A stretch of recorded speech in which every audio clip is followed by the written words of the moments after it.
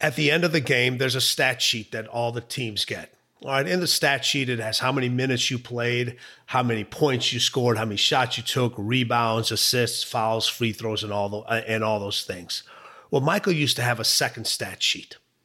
All right, he would have a stat sheet of the free throws he missed, the fouls he committed, the turnovers he had, all the negative stuff. All right, and I asked him, I was like, explain this to me. He goes, I'm supposed to score points. I'm supposed to get rebounds. I'm supposed to make my teammates better. I don't want to get acknowledged for the things I'm supposed to do. That's like people want to get acknowledged for hard work.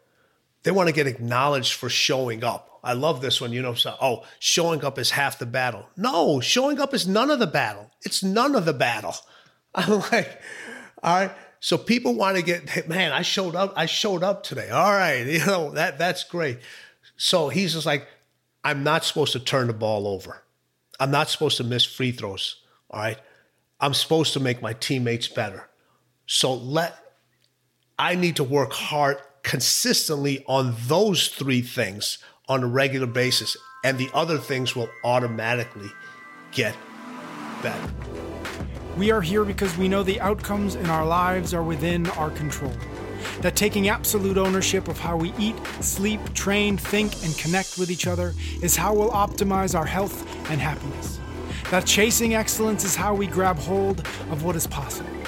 Our mission is to live on the run, always chasing, never stopping. Hello and welcome back to another episode of Chasing Excellence. As always, I'm here with Ben. How are you, sir? I'm doing great. Thanks, Patrick. Good. We are joined today by a special guest. Tim Grover is here from Chicago. For folks who don't know Tim, he is the CEO of Attack Athletics Incorporated, author of Relentless, From Good to Great to Unstoppable, and the new book, which is called Winning, The Unforgiving Race to Greatness. And I was thinking about the best way to maybe introduce you, Tim, and then I looked at the cover again. And I thought, I'm just going to read the blurb at the top of the cover of this book, and I feel like it's going to say a lot.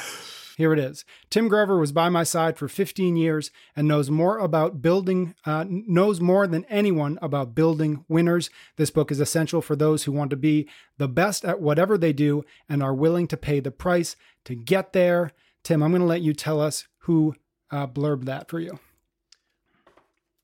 It's a gentleman that won a few championships in the NBA. It was Michael Jordan. That's right. So if you need to know anything else about you, Tim, I feel like that's pretty much it. That gives you a good entryway into your work. And I'm excited to have this conversation. So thanks so much for coming on board. This is an honor. This is a true honor to do this. I mean, I've followed, Ben's work for, I don't know how many years. How can you not? Champions want to see how other champions perform things. And it's the mindset. It's just how you do everything. So it's an honor for me. I was very excited when I saw this come across. I was like, yes, we're definitely doing this one. Well, that's incredibly exciting for me to hear. Honestly, I would like to say the word humbling, but that's not humbling. That's exciting because I've read Relentless. I read it a bunch of years ago. A little more context. Tim was Michael Jordan's trainer. At the time, I believe he's the only client you worked with because Michael Jordan, the quote is, didn't pay you to train him. He paid you not to train anyone else. Correct. So he thought it was a massive competitive advantage. And when Michael Jordan retired, you started to work with a lot of the other all-stars of the 90s and then became kind of like what you did for Michael, you then did for Kobe again. So repeating greatness, I always think is the hallmark.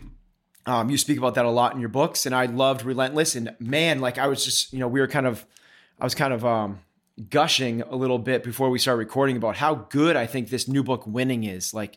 Tim, I'm super impressed with you being able to encapsulate, and this is what I'd love to kick this off with, this idea of winning and what the relentlessness of it, both the pursuit, but then the harshness of it and the unforgiving aspect of it. And the way you write about it, winning is not being on the center of the podium or with a championship. Winning is this more esoteric thing. Winning is this kind of it's more of an approach than it is Yes. actually like placements. Can you kind of lean into what you mean by what is winning? Well, think about this. And, I love to use my guests, whoever I'm speaking to, as examples because people can relate to that. And it brings a story that, hey, this isn't just about me. These are about other individuals. Ben, you've been on the top podium, if I remember correctly, 7 times, right? They're about, yeah. Yeah, thereabout. Yeah. All right. How long were you actually on that podium? So, well, I wasn't at all. My athletes were. So, okay. Yeah. But the athletes were there for, at best minutes, probably closer to seconds. How much time did they spend in the actual chase? How many time did they spend in the actual chase to get onto that platform, to get onto that winning? Yeah, the easy answer would be years, but really it's decades. And this is what this book is about. It's about the decades that those individuals spend for that 30 seconds. And everybody sees the glorification of those 30 seconds, and they don't understand the chase, the unforgiving race it took to get to there, because that's not where the glory is. That's not where the steps are. That is where it's all about the physical and mental grind of where you want to go. Where do you want to compete? In the book Relentless, I talked about coolers, closers, and cleaners. And when I was thinking about this aspect here, I was just like, okay, you have individuals who compete. Well, a lot of those people, they compete. They're not looking to win. They're just looking to finish. That's their win. Their win is to finish. All right. So they're in the chase to finish. Then you have the other individuals that are in the chase to win, but they just want that win one time. That's their win, to get it one time.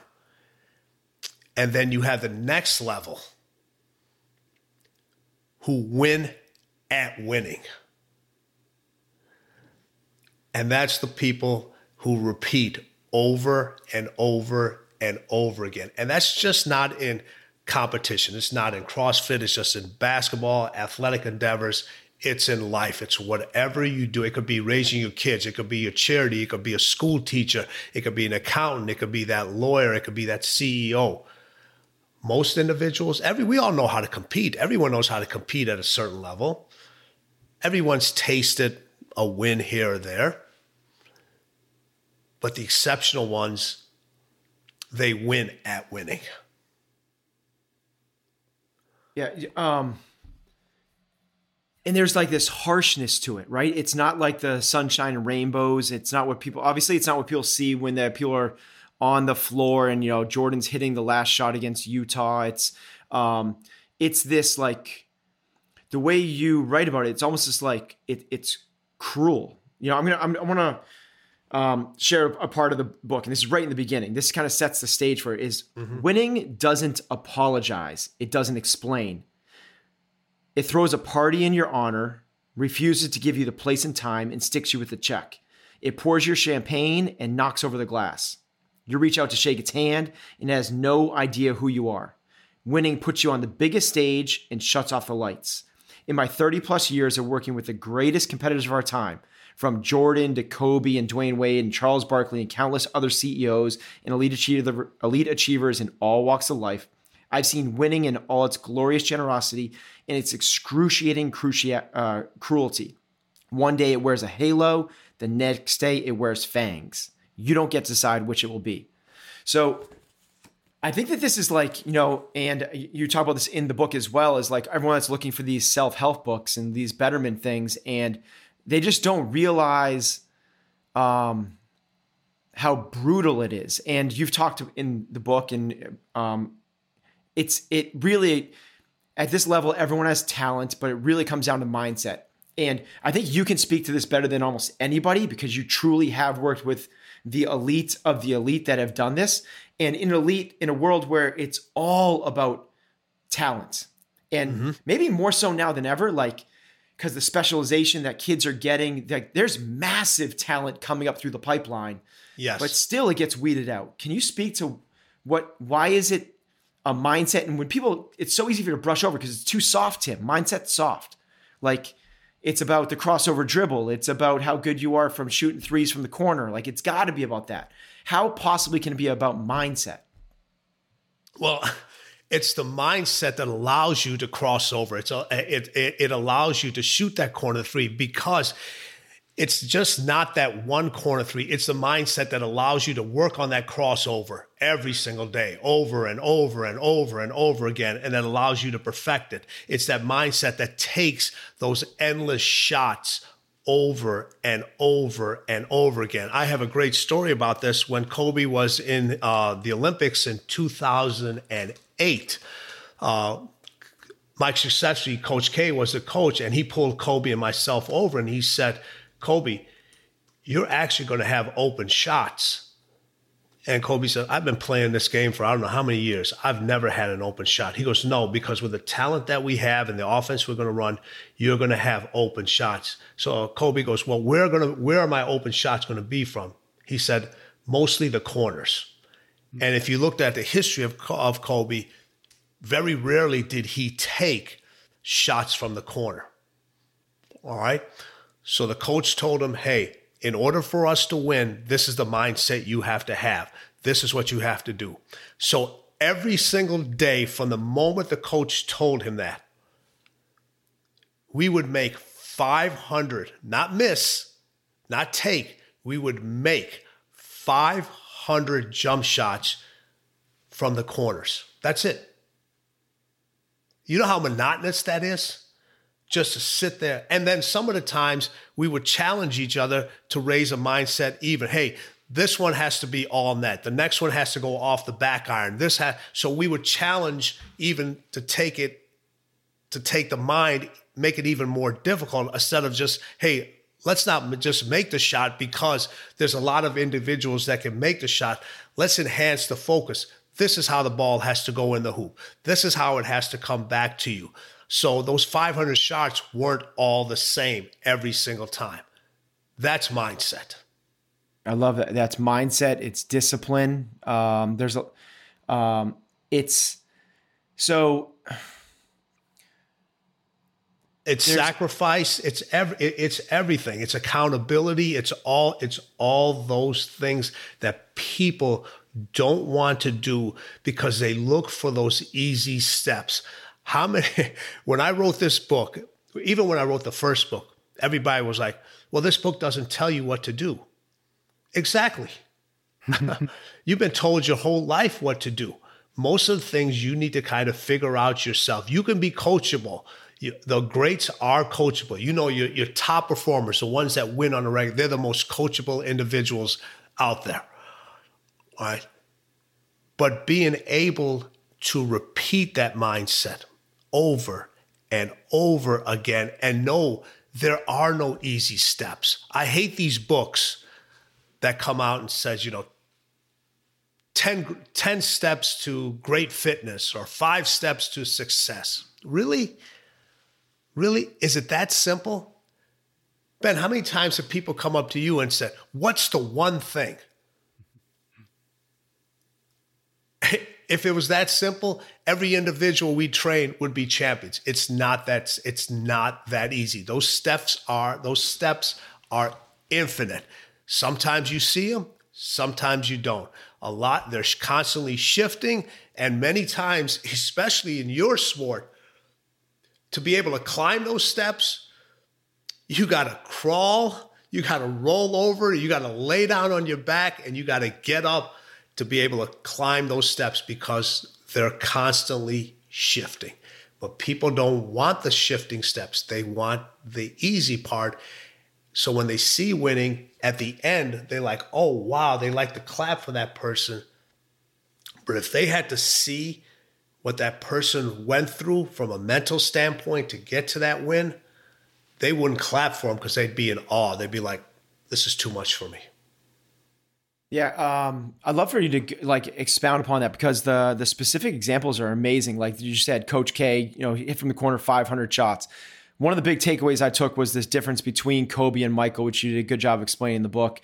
And Kobe would practice. You had to like, Kobe was the guy you had to like tell, like, we've done enough, where Michael was the guy that's smart enough to realize when he's done enough. But one of the big things I recognized was Kobe's, so to put in, like, I'd love you to tell the story, but his 2 a.m., 3 a.m., 4 a.m. practices, and he would hit the shots. He wouldn't go to bed until he was like, he was so driven. And then Michael was the same thing, but on a like a regimented standpoint, like every single thing, to the point like he had to lace up his own shoes every single time. Can you? Yes. That mentality again, because I think it brings a lot of this. Like, I think people give themselves a lot of credit for working hard, and what they don't realize is this is in my sport.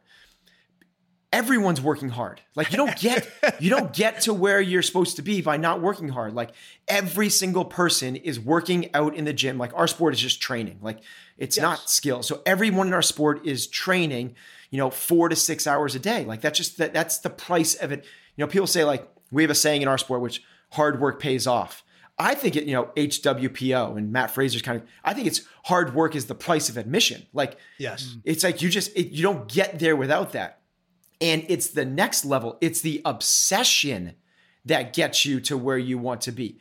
When the book I wrote a while back, one of the chapters I talked about, which was wrong, it was about passion. You need passion. Like, I've realized since I wrote that, like, screw passion. Everyone's got, if you don't have passion, if you don't, like, you're not going to get past high school. It's obsession. It is to be the great. It is, I'm not going to sleep until ... So, can you kind of like color in between the lines of that? Sure. With what you've seen with Kobe and Michael?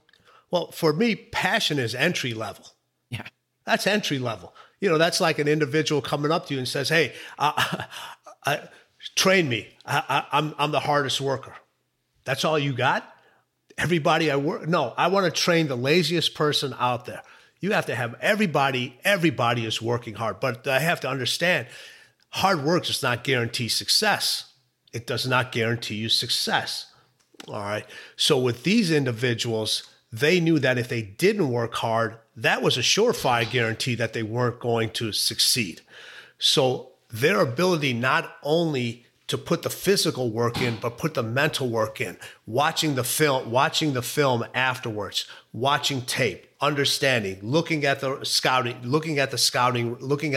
reports, looking at what they excel, looking at what they didn't do, doing things that are beyond what people would consider hard work. Like you said, your athletes, they train 4 to 6 hours a day. My guys also trained about that time, but it wasn't always about the physical. There was recovery part in there. There was massages, there was muscle activation, there was stretching, there were skills. There was a big component of those things. And you have to work hard at all those things. People just want to work hard at the things they love to do and that they excel at. And the things they need to work hard at is the things that they don't excel at. Like, that's the difference. Make your weaknesses your strengths and make your strengths even stronger. That's what hard work is.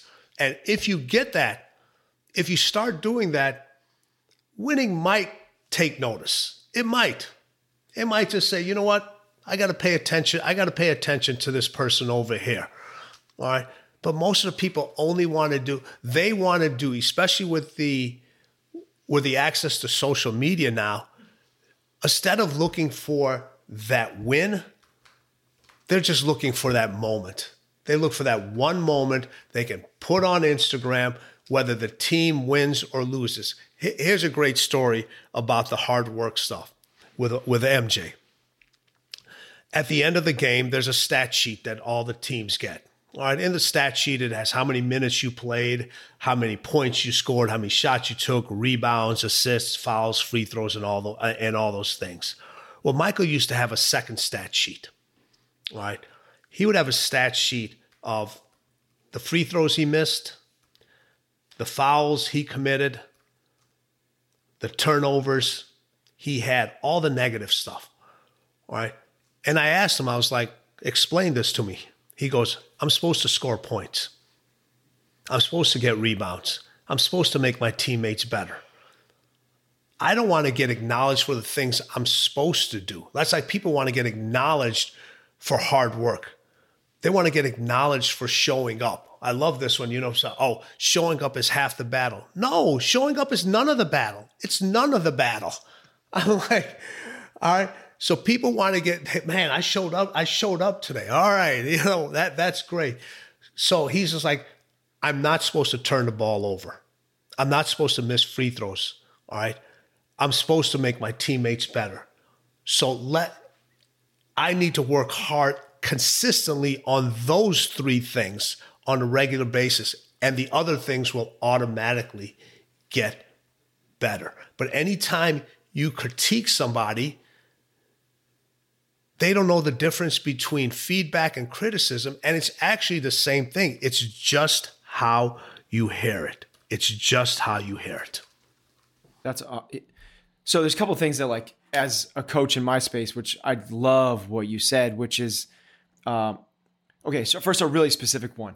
If you're working on weaknesses, so that's our sport. That's like in CrossFit, that's the deal. Like, you're only as strong as your weakest link because they test you literally in so many different things. Mm-hmm. If you suck at one of them, you're not going to be where you want to be.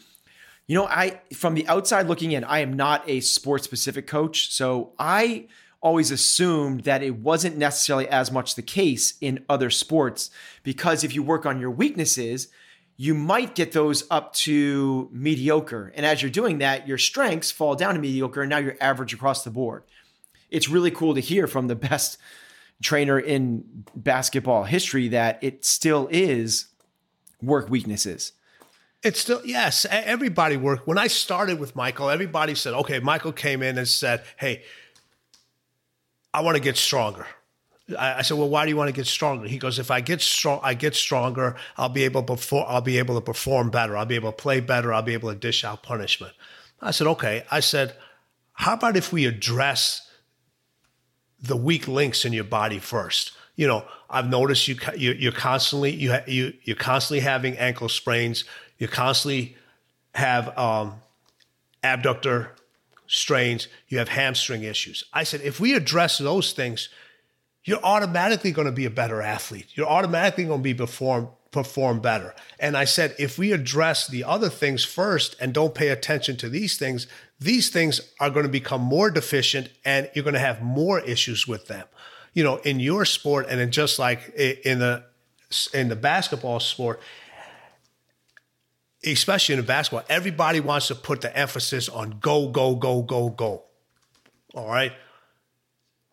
I always taught my athletes how to stop, because that's where they were most deficient in. In a lot of the movements and the games that I watch with the way you train individuals and the way they perform, yeah, there's a lot of going, but if you don't know how to stop that movement, if you don't know how to stop that force, if you don't know how to stop that momentum, you got no chance. Okay, so specifically, how are you working with your athletes to do that? Is it eccentric loading? Is it depth recovery jumps? Is it? I don't even. It's funny. You're the first podcast I get on where I didn't even have to explain it. You already know. I don't have any secrets. There's no secret. There's no secrets to that. There's no secrets to this stuff. That's what we do. It's right there. Here. We need to teach you how to decelerate. We need you to be able to stop quickly as possible in the correct biomechanical position, and then be able to move again. Mm-hmm. As my daughter plays D1 lacrosse, and ACL tears are like, oh my goodness, it's like someone's got a BB gun in the stands, and they just kind of like pick people off every other game or something like that. And it's a lot of the last one happened with the same thing. It was just straight line deceleration, just coming to stop. Yeah. So yeah, totally. So you also talked about this, like the Instagram thing, and people want to like just have this moment, and they want to they're looking for the highlight reel. I like what you say in you just speak my language so much, Tim. I love this. It's where everyone's so interested in building their brand, but if you build, I forget the way you said it, which is much better than I'm about to, but it's not about building your brand. If you focus on becoming better, the brand will follow that. But people have it upside down. They have it totally backwards. And you see the individual, and I'm sure you've trained athletes that way too. When they got that level of success and they won that one championship or so, they started to focus in more on building their brand. They like, all right, now they want to do more. They wanted to do more interviews, and they're looking for more endorsements. And they can't stay off of it. Hey, let's put the camera over here so you could see me do the exercises. Those little things cost you so much down the line. Continue to win. The best way to build your brand is to win. If you've raised 4 successful kids that are good people, are happy, have their own definition of success, whatever that may be, don't you think other people are going to come up to you and ask you, hey, how did you do that? Because not only did you win once, you won twice, you won 3 times, you won 4 times. You won 4 times. That's how, if you just focus in on those wins every single day, those little victories every single day, and they're there. They are there because the ability to win is in all of us. They're there. If you do that, your brand will build tremendously. It will build beyond recognition. And all you have to do is look at my biggest client. He literally hasn't laced up a pair of shoes on a basketball court in I don't know how many years. He still outsells the top 5 basketball endorsers in Nike. His shoe outsells all 5 of theirs combined. And he never focused in on that. Michael would have a schedule. We usually ended up playing until the middle of June. All right. He would take July and August to take care of his, enjoy time with his family, let his body rest, go play a lot of golf, take care of endorsement things. And he would tell everybody, he goes, the last commercial I do is the day before Labor Day. Because after Labor Day, my focus is just training. My focus is just. And so he had that laid out, and he would always say that if I don't put in this part of the training, all this other stuff is going to go. Other stuff is going to go away. And you see this from a brand recognition, where when their skill set and the winning starts to stop, instead of figuring out what happened there, they start to put more emphasis on the brand because they see that area dropping. When they're like, oh, I got to go over here and focus more over here. Well, no, if you just focused in on this part here, this part's going to take care of itself, as long as you don't do anything that's detrimental. So that's a cool. I'm fascinated by routines, and you do a good job of laying out some of the routines. And you just mentioned that Michael, like his yearly routine was, finish up in June, take July, August off, no commercials after.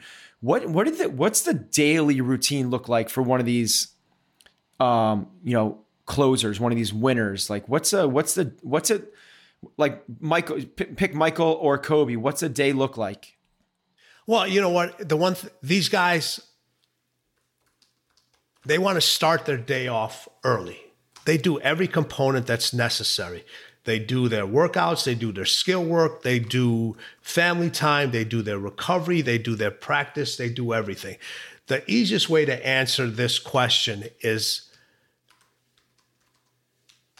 they practice so hard so the games would be easy.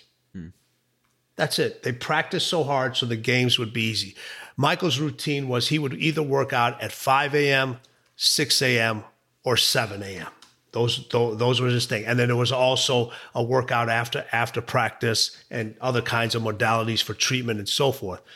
And people always said, oh, he's working out. Why is he working out so early? And why do you give him those 3 options? Well, the reason I gave him those 3 options is because if we worked out at the same time every single day, well, when he had to travel to the East Coast or he had to travel to the West Coast, his body is only acclimated to work out at a certain time. So there's a 2-hour time. So I never let his body adjust. I wanted him to be ready and be at peak performance at any time of the day. So when we would have to go, when you'd have to take a trip out west, we would adjust the times of his workouts and also adjust his recovery. So now when he's in LA or he's in Phoenix or wherever he's at, his body's still accustomed to working out in those different time zones. He's already training. His body's already awake during those different things. Now, there was no books or anything back in the late 80s, 90s to tell me that. It just made sense. It just made sense to me. And obviously we saw the results. So the training routine would be like, listen, weight training and speed work and injury prevention in the morning, breakfast, go to practice, recovery time afterwards.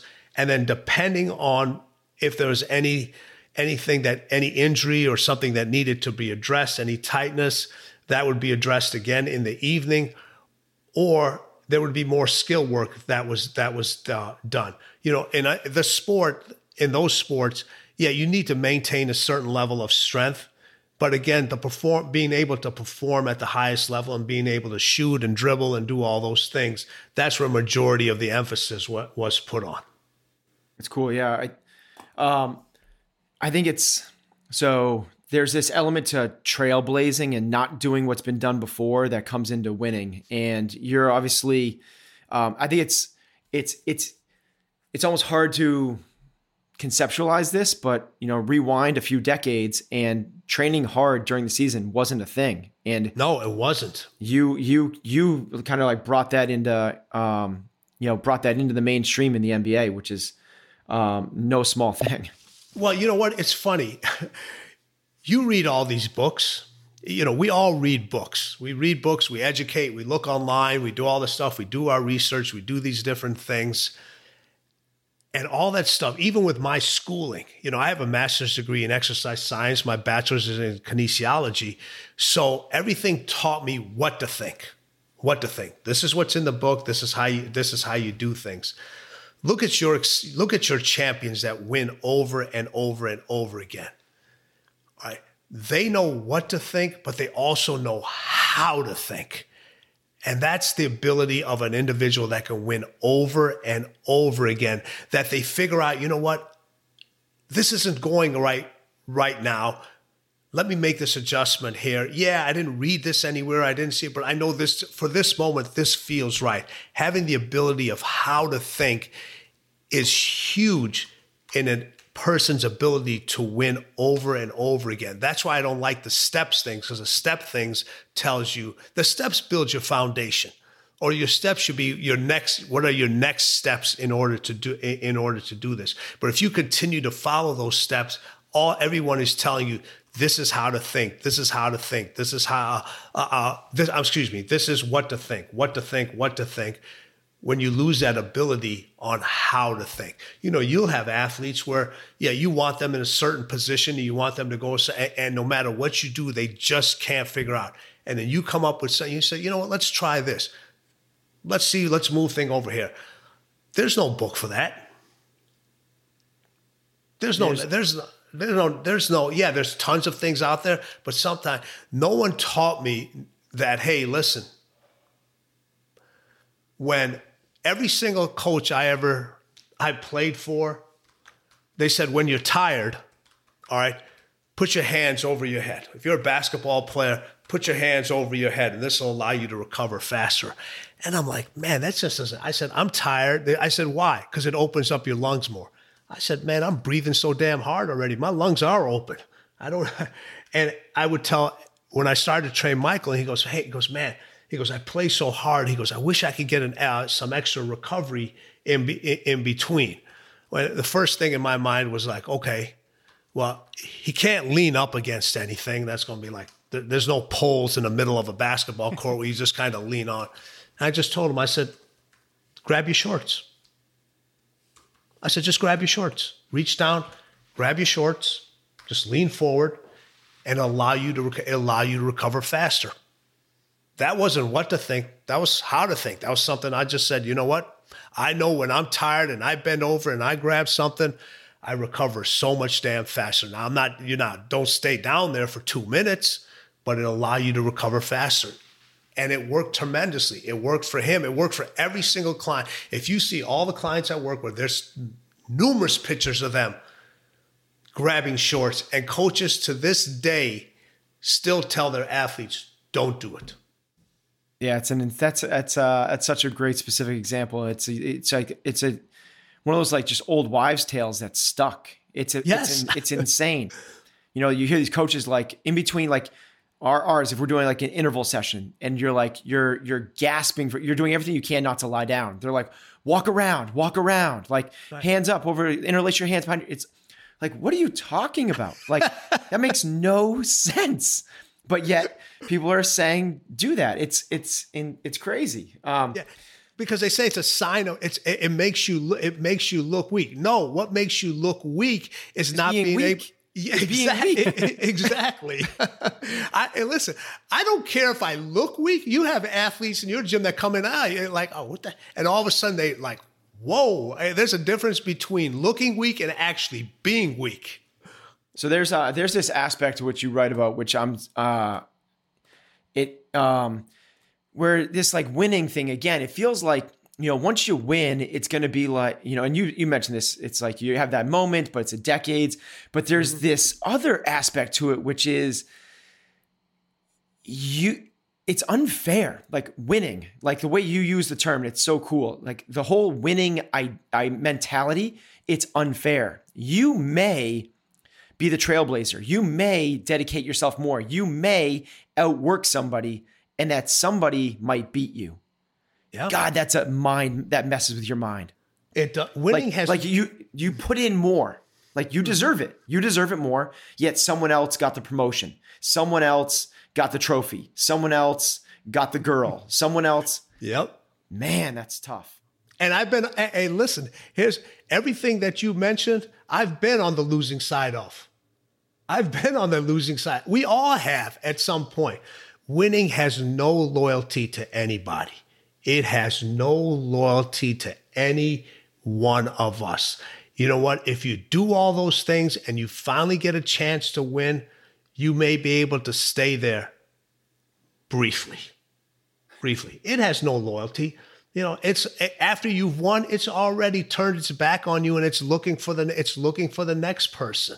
And everybody thinks, man, you know, if I do all these things, I'm guaranteed to win. You are not guaranteed anything. There is no loyalty in that part. And it literally takes one moment to turn a champion into a loser. It just does. There is no loyalties. There's no guaranteed in the sport. There's no guarantees in life. There's no guarantees that if you get in this unforgiving race that you're going to win. But if you don't get in the race, you're never going to win. That's a guarantee. Tim, I thought we'd do something a little bit fun as we start to wrap this conversation up. I've got a bunch of highlights from the book. I'd love to do kind of like a rapid fire. I'll give you sort of the quote, and let you, Ben, obviously jump in as well. But I'll let you kind of contextualize it. Give us your thoughts on what it means. And just to let you guys know, I'm terrible at rapid fire. So I'm just like, all good. Right. Rapid fire. You and Tim, you and me both. Yeah. This rapid fire is gonna, it's going to be like, we'll do what we can. Yeah. All right. So here we go. And these are highlights sprinkled throughout the book. Sure. And again, the book is called Winning. Here's one. Winning hears your promises and laughs out loud. If you don't control it, you better be prepared to negotiate for it. And the negotiation never stops. People always say, these things are non-negotiable. The only thing that should be non-negotiable are your personal beliefs to yourself. And sometimes you have to even negotiate those things. And if anybody saw that, the The pandemic opened up the negotiations to everything, to how you lived your lifestyle, to how you worked out, to how you went to work, to how you raised your kids, how you educated them. Everybody said, well, I'll never work out at home. Well, you ain't gonna work out then. All right. Now that your non-negotiable just became a negotiable. I'll never homeschool my kids. Well, guess what? You're homeschooling your kids. All right. I don't like working out of the house. Well, you had to work out of the house. So everything that would have been a non-negotiable to you now became a negotiable if you wanted to keep winning. And the people that were non-negotiable on those things, well, look what happened. They didn't win. I had so many athletes that came up to me that was just like, man, what am I supposed to do? I can't get to the gym. I said, can you get outside? He said, yeah, we can get outside. All right. Here's the plan. Is it ideal? No. But it's still better than what the alternative is. And if we continue to do the alternative, we're going to end up settling for losing, and we're not going to do that. Here's another highlight. Being competitive and being a winner are not the same thing. I said this earlier. Everybody knows how to compete. We've all competed at some. Listen, you may compete for a parking spot. You may compete for a bus lane. You may compete for anything. You compete for a job. Very few people know how to win. And the difference is between those things. Competing is the ability really from a physical standpoint. The winners have that physical and that they have that mentality. They have a victory mentality. They don't have a victim's mentality. They have a victory mentality. People that compete when they lose have a victim's mentality. They like to blame other people. They like to blame, the coach wasn't. Ben, I'm sure in your business, how many clients that were successful under your tutelage that decided to leave because things weren't going right, and you pointed what the things they need to work on, and somebody else said no, and they ended up leaving, and the result was even worse. You don't have to say any names, but I could everybody that's in the coaching business, we've had tremendous, and what do? They either want to come back, or at the end of their careers, they come back and says, I should have never left you. I should have never left you. That's the difference between competing and winning. Accountability. No victim mentality. They lack the accountability in self. Here's another one. Selfish winners give to themselves so they can ultimately give to others. They give themselves confidence, courage, clarity. They give themselves time and space and focus. They give themselves the freedom to win. They know when to put themselves first, and they don't feel bad about it because their success fuels everyone around them. I've never understood why taking care of yourself is a bad thing. It's funny. We give selfish, the word, it has self in it. And if you go on Facebook and you go on any of these platforms over here, you look at all these different self things, and it's all good for you. It's all good. Now you add the selfish to it. Now all of a sudden it's bad. It's just the word. Listen, when you go work out, isn't that about you? All right. Is that considered selfish? All right. Is me time considered selfish? Is boys night out, is that considered selfish? Is girls night out, is that considered selfish? Is your man cave considered selfish? No. It's the same thing.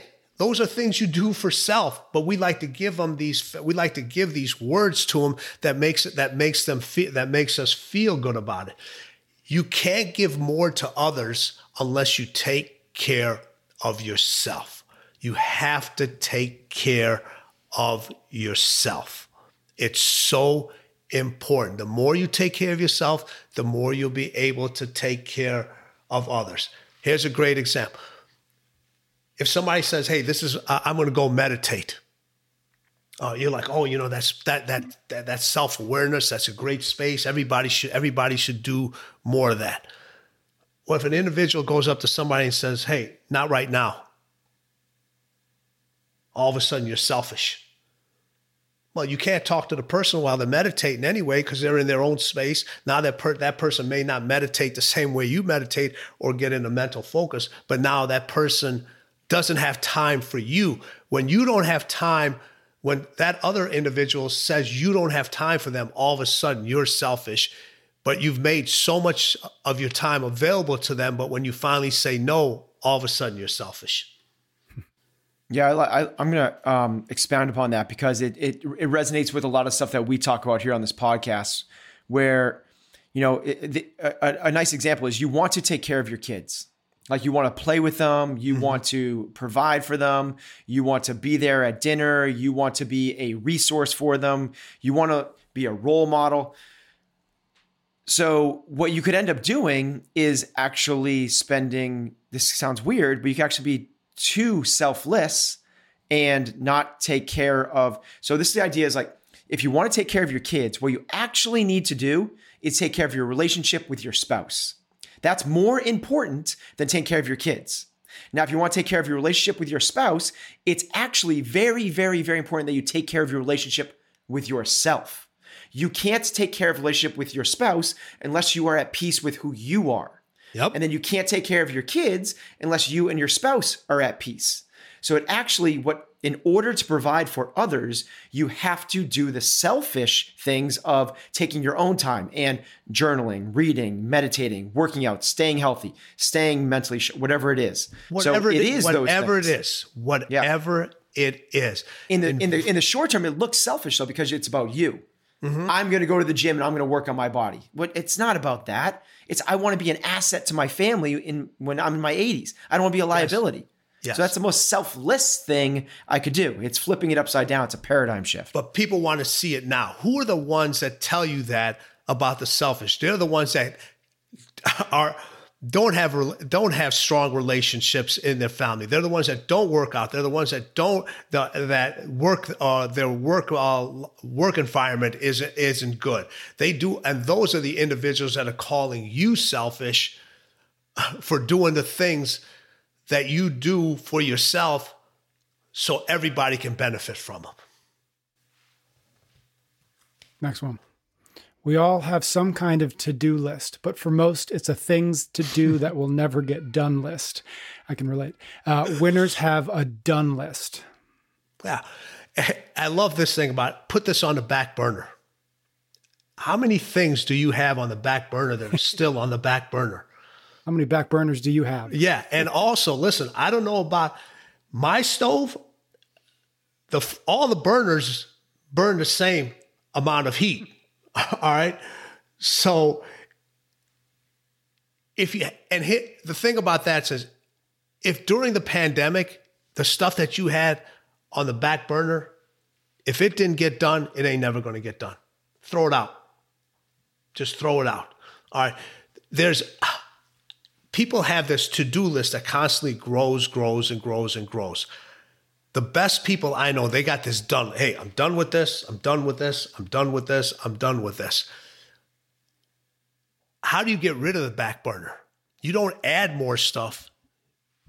You get things done. And when you get things done, you delete them. You're like, all right, this is done. It might not be done forever, but it's done for the day. It's done for the day. All right. Then tomorrow there's a new done list, and there's a new one. Most people have that to-do list that just continues, and nothing ever gets done. Here's the last one. Fear is about playing to win. Doubt is about playing to not lose. Fear is about the threat, whatever you have to face. Doubt is about you. Of all the obstacles and challenges you'll face on this race to greatness, none will define you more than how you act when you stand at the crossroads of fear and doubt. Wow, I love that. Just to throw that in there. I love that. Listen, every single individual I've worked with, whether they're in business, whether they're in the athletic, we've all had fear. They've all had fear. But the fear didn't paralyze them. The fear actually fueled them. It actually made them sharper. But they never had any doubt. They never had any doubt, all right? Because doubt freezes you in your tracks. Fear, if you've ever been fearful of something, if somebody comes up to you and scares you, all right, everything in your body is heightened. Your alertness, your reflexes, everything. You're like, oh, all of a sudden, you're seeing things you haven't seen in years. But when doubt creeps into your mind, when you doubt, I can do this, or I'm not going to try this, or this is not for me, more people take that road because it's easy to say, I didn't fail at this because I never gave the effort at it. We all have fear. Every single one of us has fears. You're supposed to have fear. If you don't have fear, you're not challenging yourself to get to that next level. Listen, you don't think so? Every single time my athletes stepped out on that hardwood floor, the baseball diamond, the football field, whatever it is, I have this fear in my mind that that something's going to happen. They're going to get hurt or something. But I never have any doubt in my mind that they were not prepared to the full extent. Love that so much. It reminds me of this old, I think it's an old Native American saying, which is you have two dogs that live inside of you. One's the dog of courage. The other's the dog of fear. And which dog are you going to feed? So you can imagine like a dog getting scared. And when dogs get scared, they do one of two things. They either raise up their back, growl their teeth, and move forward, or they do the opposite. They put their tail between their legs, round their back off, and start moping backwards. It's which one of those are you going to be? Are you going to be the one that moves towards the fear and attacks it, or the one that shies away and is scared of it? And every thought that you have feeds one of those two dogs. There's no standing still. There's no standing still. Mm-mm. So which dog are you going to feed? The dog of fear or the dog of courage? It's not a matter of choosing whether you get to be afraid or not. That's going to happen. You're going to get startled. The fight or flight is going to happen. Now, when it happens, you respond to that, and it's a choice. It's always a choice. Listen, winning is a choice. It's a habit. All right. Winning takes you to hell. And if you quit, that's where you're going to stay. And it's more,